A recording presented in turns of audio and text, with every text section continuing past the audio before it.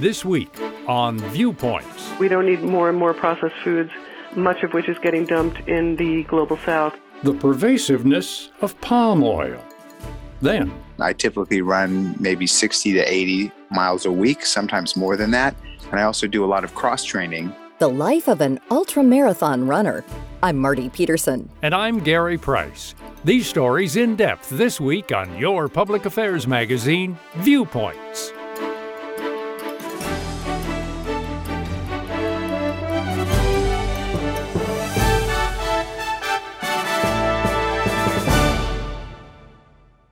I struggled with symptoms like frequent gas and stomach pain for years.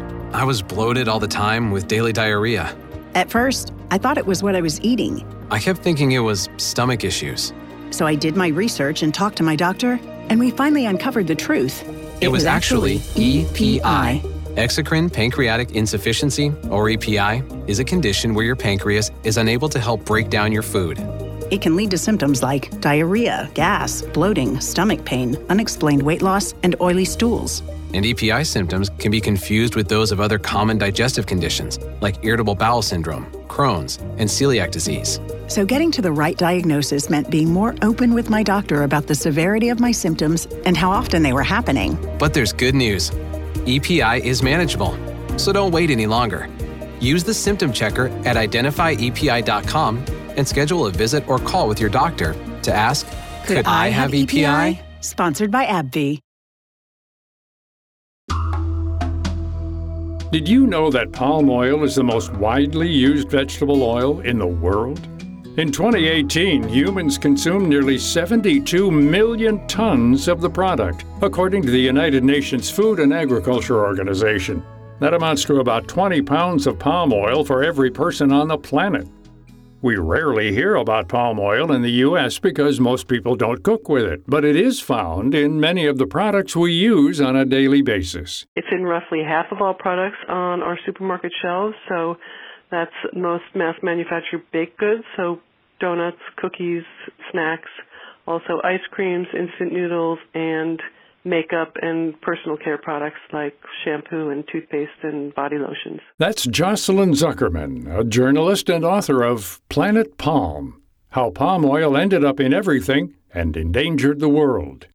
In recent decades, palm oil production has skyrocketed, leading to widespread deforestation and the endangerment of species that call these forests home. In the 1970s, yearly production of the oil was about 1 million tons. Fast forward to 2016, and the supply has shot up to 63 million tons. So, what's driving this massive increase? For one, palm oil is cheap and efficient to manufacture since it comes from a tree. It looks like a coconut palm tree that you would see in the tropics, where it's grown naturally in Africa as those tall, skinny trunks and then those big palm fronds that you see. But instead of coconuts under there are these big sort of spiky brown bunches. They're probably about 2 feet in diameter, though they're sort of oval. And inside of those are hundreds of these little oil palm fruits. So they are about the size of a date, or imagine sort of like an oblong plum. And they're shiny, sort of reddish orange. And so each of those fruits actually gives you 2 oils. So if you crush that orange flesh, you get palm oil. And then inside there's a white kernel. And if you crush that, you get something called palm kernel oil.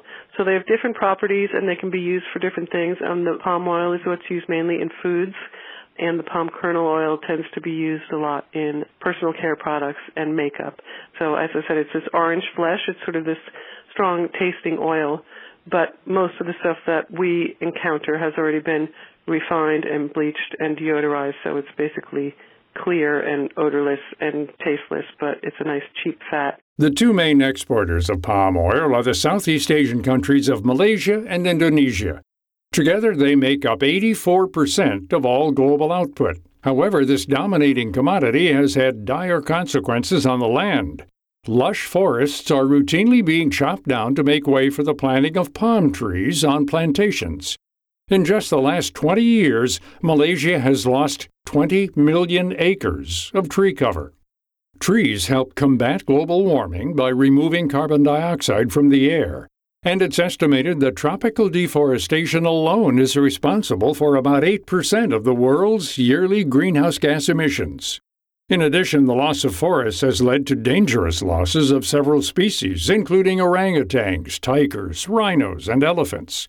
Zuckerman highlights that this massive deforestation is the result of an industry that for so long grew without restriction in order to stimulate the economy. When Indonesia and Malaysia gained independence, they had a lot of poor people, a lot of forested land. So these were, in both countries, poverty alleviation schemes, in Indonesia at least backed by the World Bank. So the idea was to give these poor people, families, a plot of land and give them oil palm seedlings, often rubber seedlings as well, so that they could start growing that and have some sort of livelihood. And then it's just expanded since then. I mean, as the industry found more and more ways to process the two oils and sell them to different industries, and they put more and more oil palm plants in the ground. And they take about 3 years to begin harvest, and then they're good for about 20 to 25 years. So once you've invested in these plants and also in the mills and the refineries necessary to process the oil, that's a huge investment, so you're going to want to get your money's worth over 25 years. The reality is that there are millions of people that rely on the profits of the palm oil industry, but the current practices in place are unsustainable. This is why scientists like Dr. Patricio Grassini are stepping up to find solutions at already operational palm oil plantations. Grassini is an associate professor of agronomy and horticulture at the University of Nebraska-Lincoln. He recently led a 4-year research project that studied the use of better agricultural practices on existing plantations in Indonesia, leading to higher palm oil yields without increasing land use. These practices include things such as better harvest practices to minimize harvest losses, includes greater use of nutrient inputs to improve plant nutrition, which we found to be pretty poor, and other things such as better weed control and better soil and water management. So we are not talking here about things or technologies that do not exist, but rather we are talking about using cost-effective existing agronomy to help the farmers to produce more on the parcel of land that they have under cultivation now, so that for them it represents more income and improved livelihood for them and their families, and overall for the country, more CPO and more profit, and from an environmental angle, helping Indonesia to reach their production goals without need to further expand oil palm area into fragile ecosystems such as rainforests and peatlands. The study also focused on improving policy in these regions, resulting in stricter laws on land use and conservation. Grassini says that it takes a combined approach to create change. Better policy and practices only go so far, and including leaders, companies, and organizations into the conversation is necessary to make long-term changes. I'm very happy and very proud to be leading a project that is so inclusive and so constructive in looking for solutions. And actually, Indonesia during the past years has been very proactive in taking measures that can help to protect the environment. And perhaps the most important measure they have taken is to put in place a moratorium on forests and peatlands. And that's where our project fits and makes a contribution by showing Indonesian farmers and government that with the proper policy, with the proper technologies, and with the proper knowledge, it's possible for both individual farmers, companies, and the country produce more without need to expand the area into forests or peatlands. This move by the Indonesian government to limit development on new lands forces people to be more productive with the land they do have. Grassini says that so far there's been a good response from plantation farmers in the industry. We are showing farmers that it is possible with existing and cost-effective technology to increase their productivity. And therefore, if farmers can see that they can produce more on the 1 or 2 hectares of oil palm area that they have now, then they realize that they don't need to go out there and chop another hectare or 2 of oil palm to increase their overall production. Instead, they can do it by increasing the productivity on the land that they have under cultivation now without need to encroach the forest further. As you can see, we are trying to work here directly with farmers, helping them to increase their productivity, their profit, and at the same time contributing to minimize the impact on the environment. Along with Grassini's approach, Zuckerman adds another perspective into the conversation, arguing that there's no need to produce so many million tons of palm oil each year. She highlights that part of the solution may be to rethink how the land is used in general. Part of my thesis is that we don't need this much palm oil. We don't need more and more processed foods. much of which is getting dumped in the global south, where diets are changing and people are now experiencing obesity and diabetes. So I think we need to look at that land, particularly land around the equator that houses our tropical rainforests, and, keep those rainforests standing, and then use that land to grow healthy things like fruits and vegetables and grains and legumes that bodies need. And again, I think everyone's realizing we've got this finite amount of land, right? We know we can't be eating as much beef as we're eating, and we can't chop down tropical rainforests for vegetable oils. There's already way more vegetable oil in the diet than there ever was before, and these are calories that we don't need. The reality is that there's a finite amount of forests in the world, and already too many have been lost. Palm oil production will continue, and as populations expand, so will the demand for this resource if we continue on this path. This is why it's so important to create solutions now and increase awareness of the negative effects of palm oil production on the environment before it's too late. To find out more about this topic and our guests, Jocelyn Zuckerman and Dr. Patricio Grassini, visit viewpointsradio.org. You can check out Zuckerman's new book, Planet Palm: How Palm Oil Ended Up in Everything and Endangered the World, available now online and in bookstores. For more behind the scenes, search Viewpoints Radio on Twitter and Facebook. This segment was written and produced by Amira Zaveri. I'm Gary Price. Coming up, thinking about getting into running this summer? We get some tips from an ultra-distance runner when Viewpoints returns. Pandemic school closures have taken a large toll on both children and their parents, socially, emotionally, and academically. But with prevention steps, including regular PCR-based COVID-19 testing, outbreaks in schools may be largely prevented. In fact, the Biden administration has identified testing in schools as a critical proactive step in recovery from the pandemic. Here's Shiraz Ladiwala, Senior Vice President of Business Transformation Projects, Thermo Fisher Scientific. Testing for schools can be done accurately, efficiently, and affordably by using pooled PCR testing programs where multiple samples are tested at once. Batch results are reported as positive or negative and returned in 12 to 48 hours, helping to quickly indicate a potential outbreak. Highly accurate COVID-19 testing helps school administrators detect outbreaks quickly, so informed decisions about in-person learning can be made. Find out more at thermofisher.com/COVID testing for schools. To remind pet owners that Progressive covers pets on our auto policy at no extra charge, we're making a really cute pet-themed radio commercial. You gotta see this dog. It's a little puffball. It looks like a piece of cotton candy that I could just eat up. Oh, and it waddles when it walks. He's a little ducky dog. Oh, I wish you could see it. We really should have planned this better. Get coverage for your pets with an auto policy from Progressive. Progressive Casualty Insurance Company and Affiliates. Coverage for cats and dogs included with the purchase of collision coverage and is subject to policy terms. For the ones who get going when the going gets tough. And the ones who know we're tougher together. For the Pathfinders breaking new ground. Grainger offers supplies and solutions for every industry, as well as fast access to experts and 24/7 customer support. Because we know you have people depending on you. So you can always depend on us. Call, click Grainger.com, or just stop by. Grainger, for the ones who get it done.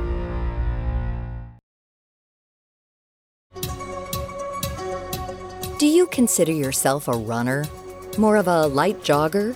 Maybe you've done a half marathon or a 5K at some point. Whatever category you fall into, there's no doubt that running, at any skill level, brings many benefits both physically and mentally. Just in the last year, many Americans have turned to the sport during the pandemic. While the majority of gyms were closed, it offered an opportunity to get some exercise, spend time outside, and maybe explore a new part of town or trail path. Dean Karnassus is one of those people that found solace in running outdoors. However, his runs are probably longer than yours. Karnassus is a professional ultra-marathon runner and the author of the book A Runner's High. So, what exactly is an ultra-marathon? A marathon is 26.2 miles. And in Latin, the phrase ultra, the prefix ultra, means beyond. So an ultra-marathon is anything beyond 26.2 miles. So a typical ultramarathon is 50 miles or maybe 100 kilometers, which is 62 miles, or maybe 100 miles. And that's what an ultramarathon is. It's a long distance foot race, and it's usually continuous.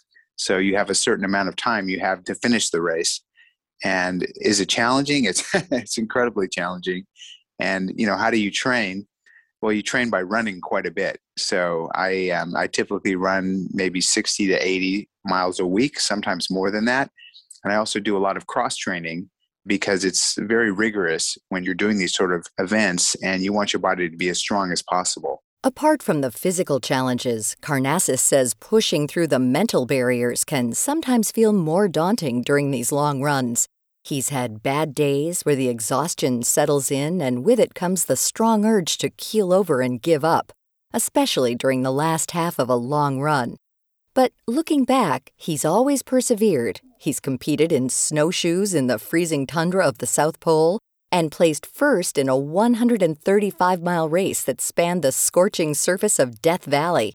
In addition to extreme temperatures, there are also other obstacles along the often desolate race path. I've had bear encounters.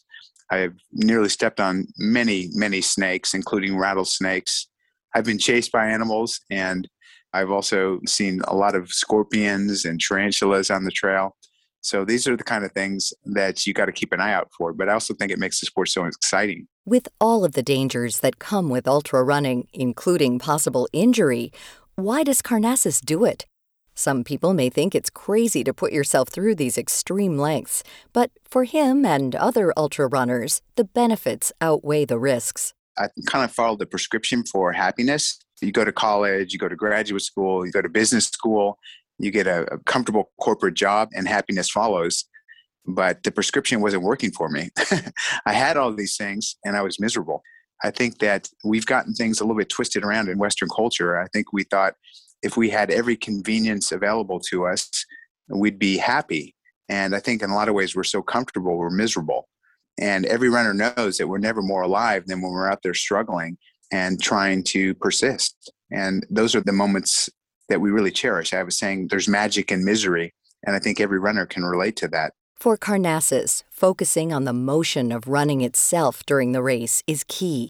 The breath, the rhythm, the path in front of you are all important focus points. I think when you, quote unquote, hit the wall and you want to stop, the best thing to do is to be in the present moment of time, the here and now. So don't think about how much further you've got to go. Try not to reflect on the past. Just focus on taking your next step to the best of your ability. And if you can put yourself in the here and now, in the present moment, you can get through these challenging times and push through it. So what does Karnazes think about during an 80-hour race when he's all alone on his route? People sometimes ask me, what do you think about when you're running 100 miles? Do you listen to music? You must get bored out there. The honest answer is you don't think about much because the endeavor itself is so intense. It just commands your full attention. So everything you're doing is entirely focused on staying hydrated, keeping your clothing dry, and if it's cold, keeping yourself covered. But not a spare moment goes by where you're not thinking of one thing, and that is, how am I going to reach the finish line? So to me, it's pretty exciting because rarely in life do we think of just one thing. Our minds are such active places where we're typically very distracted. But for a 100-mile foot race, which can take 24 hours or longer, you're just focused on one thing, and that is crossing the finish line. And once you do finally cross this line, the runner's high can be very real. It's a euphoric and joyous state that can stick around for several hours.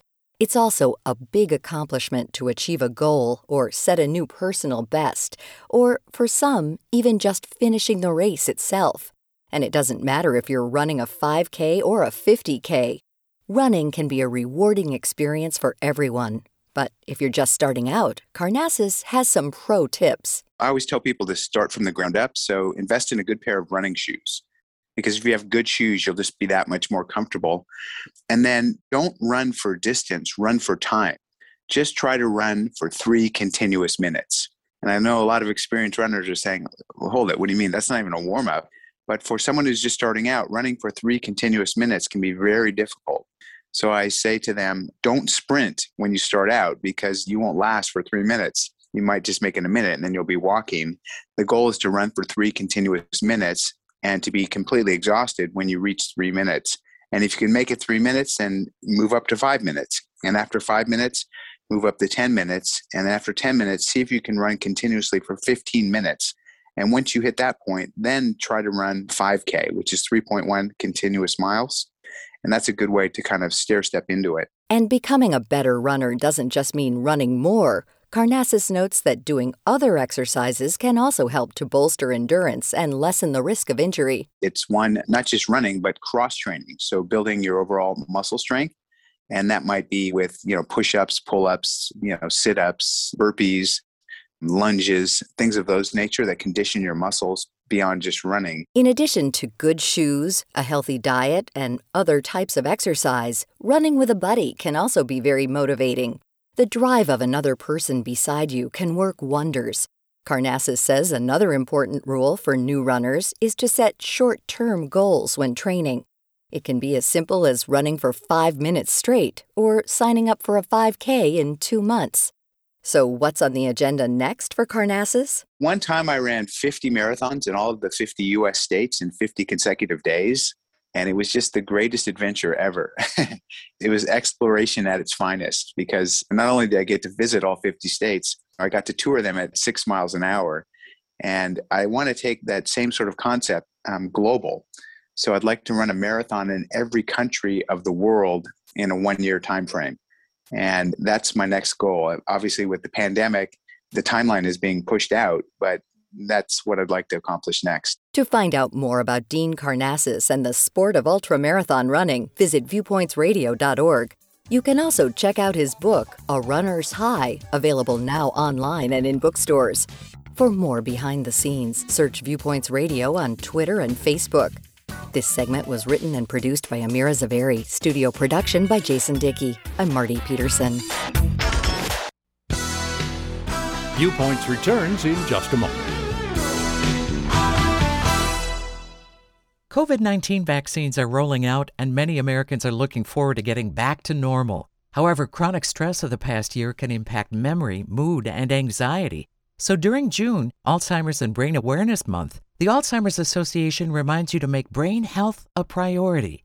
Beth Kallmeyer, Vice President of Care and Support for the Alzheimer's Association, has tips to restore mental well-being. First, think about recommitting to brain-healthy basics, like regular exercise, a heart-healthy diet, and getting plenty of sleep. Try to unplug from technology every night. Do what you can to manage your own stress, especially if you're a caregiver for a person living with Alzheimer's or dementia. And return to normal at your own pace by taking small steps and setting boundaries. Kallmeyer says it also helps the brain to help others by volunteering in your community. For example, by supporting the Alzheimer's Association's The Longest Day event, June 20th. Find out more about Alzheimer's and Brain Awareness Month at alz.org.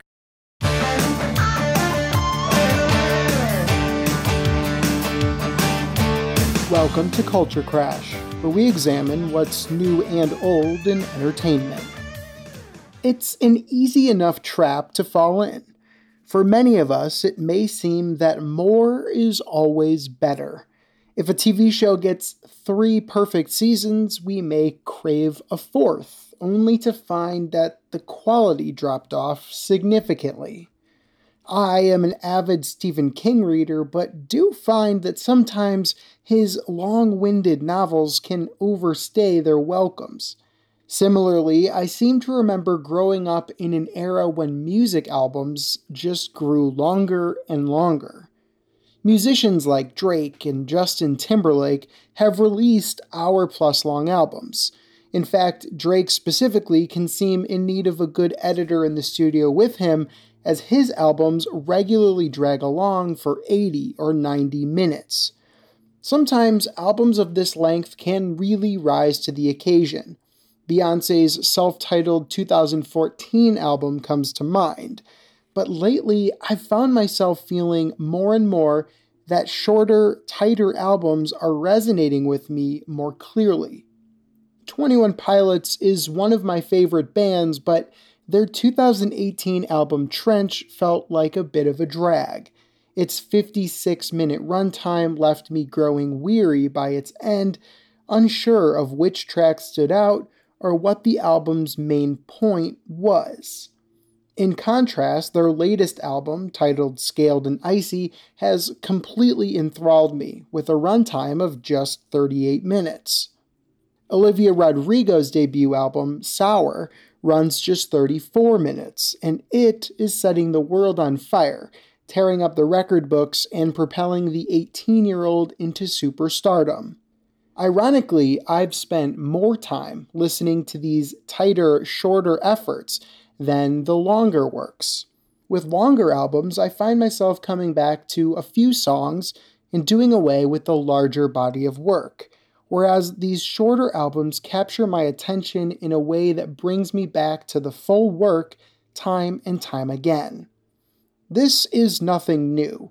The Beatles' landmark album Sgt. Pepper's Lonely Hearts Club Band clocks in under 40 minutes, and it has resonated for more than 50 years. Of course, art deserves however long it needs to be expressed, but I have found a unique power in artists stripping down the self-indulgences and releasing tighter, more focused pieces of art. Both Scaled and Icy and Sour have been in heavy rotation in my house. They seem to say so much with their limited time, and I can't get enough of either. I'm Evan Rowe. You heard you could save big when you bundle home and auto with Progressive, so you went online to check it out. But then you saw a link for a survey about which type of bread you are. And now you're on question 17, barely scratching the surface of your bread identity. You always thought of yourself as a brioche, but are you actually more of a pumpernickel? Ah, yes, they said it was easy to save money bundling with Progressive, but they forgot about the rest of the internet. Progressive Casualty Insurance Company, affiliates, and other insurers. Bundle discount not available in all states or situations.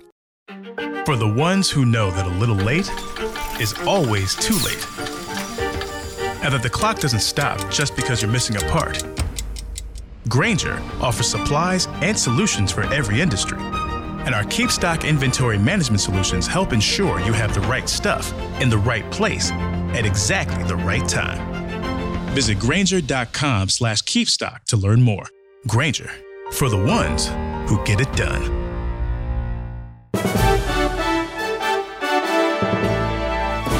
And that's Viewpoints for this week. Viewpoints is a production of MediaTrax Communications. Follow us on Twitter, Facebook, and Instagram to learn more about upcoming shows. And find a library of past programs on Apple Podcasts, Google Play, and Spotify. Plus, you'll always find previous segments and more information about our guests at viewpointsradio.org. Join us again next week for another edition of Viewpoints.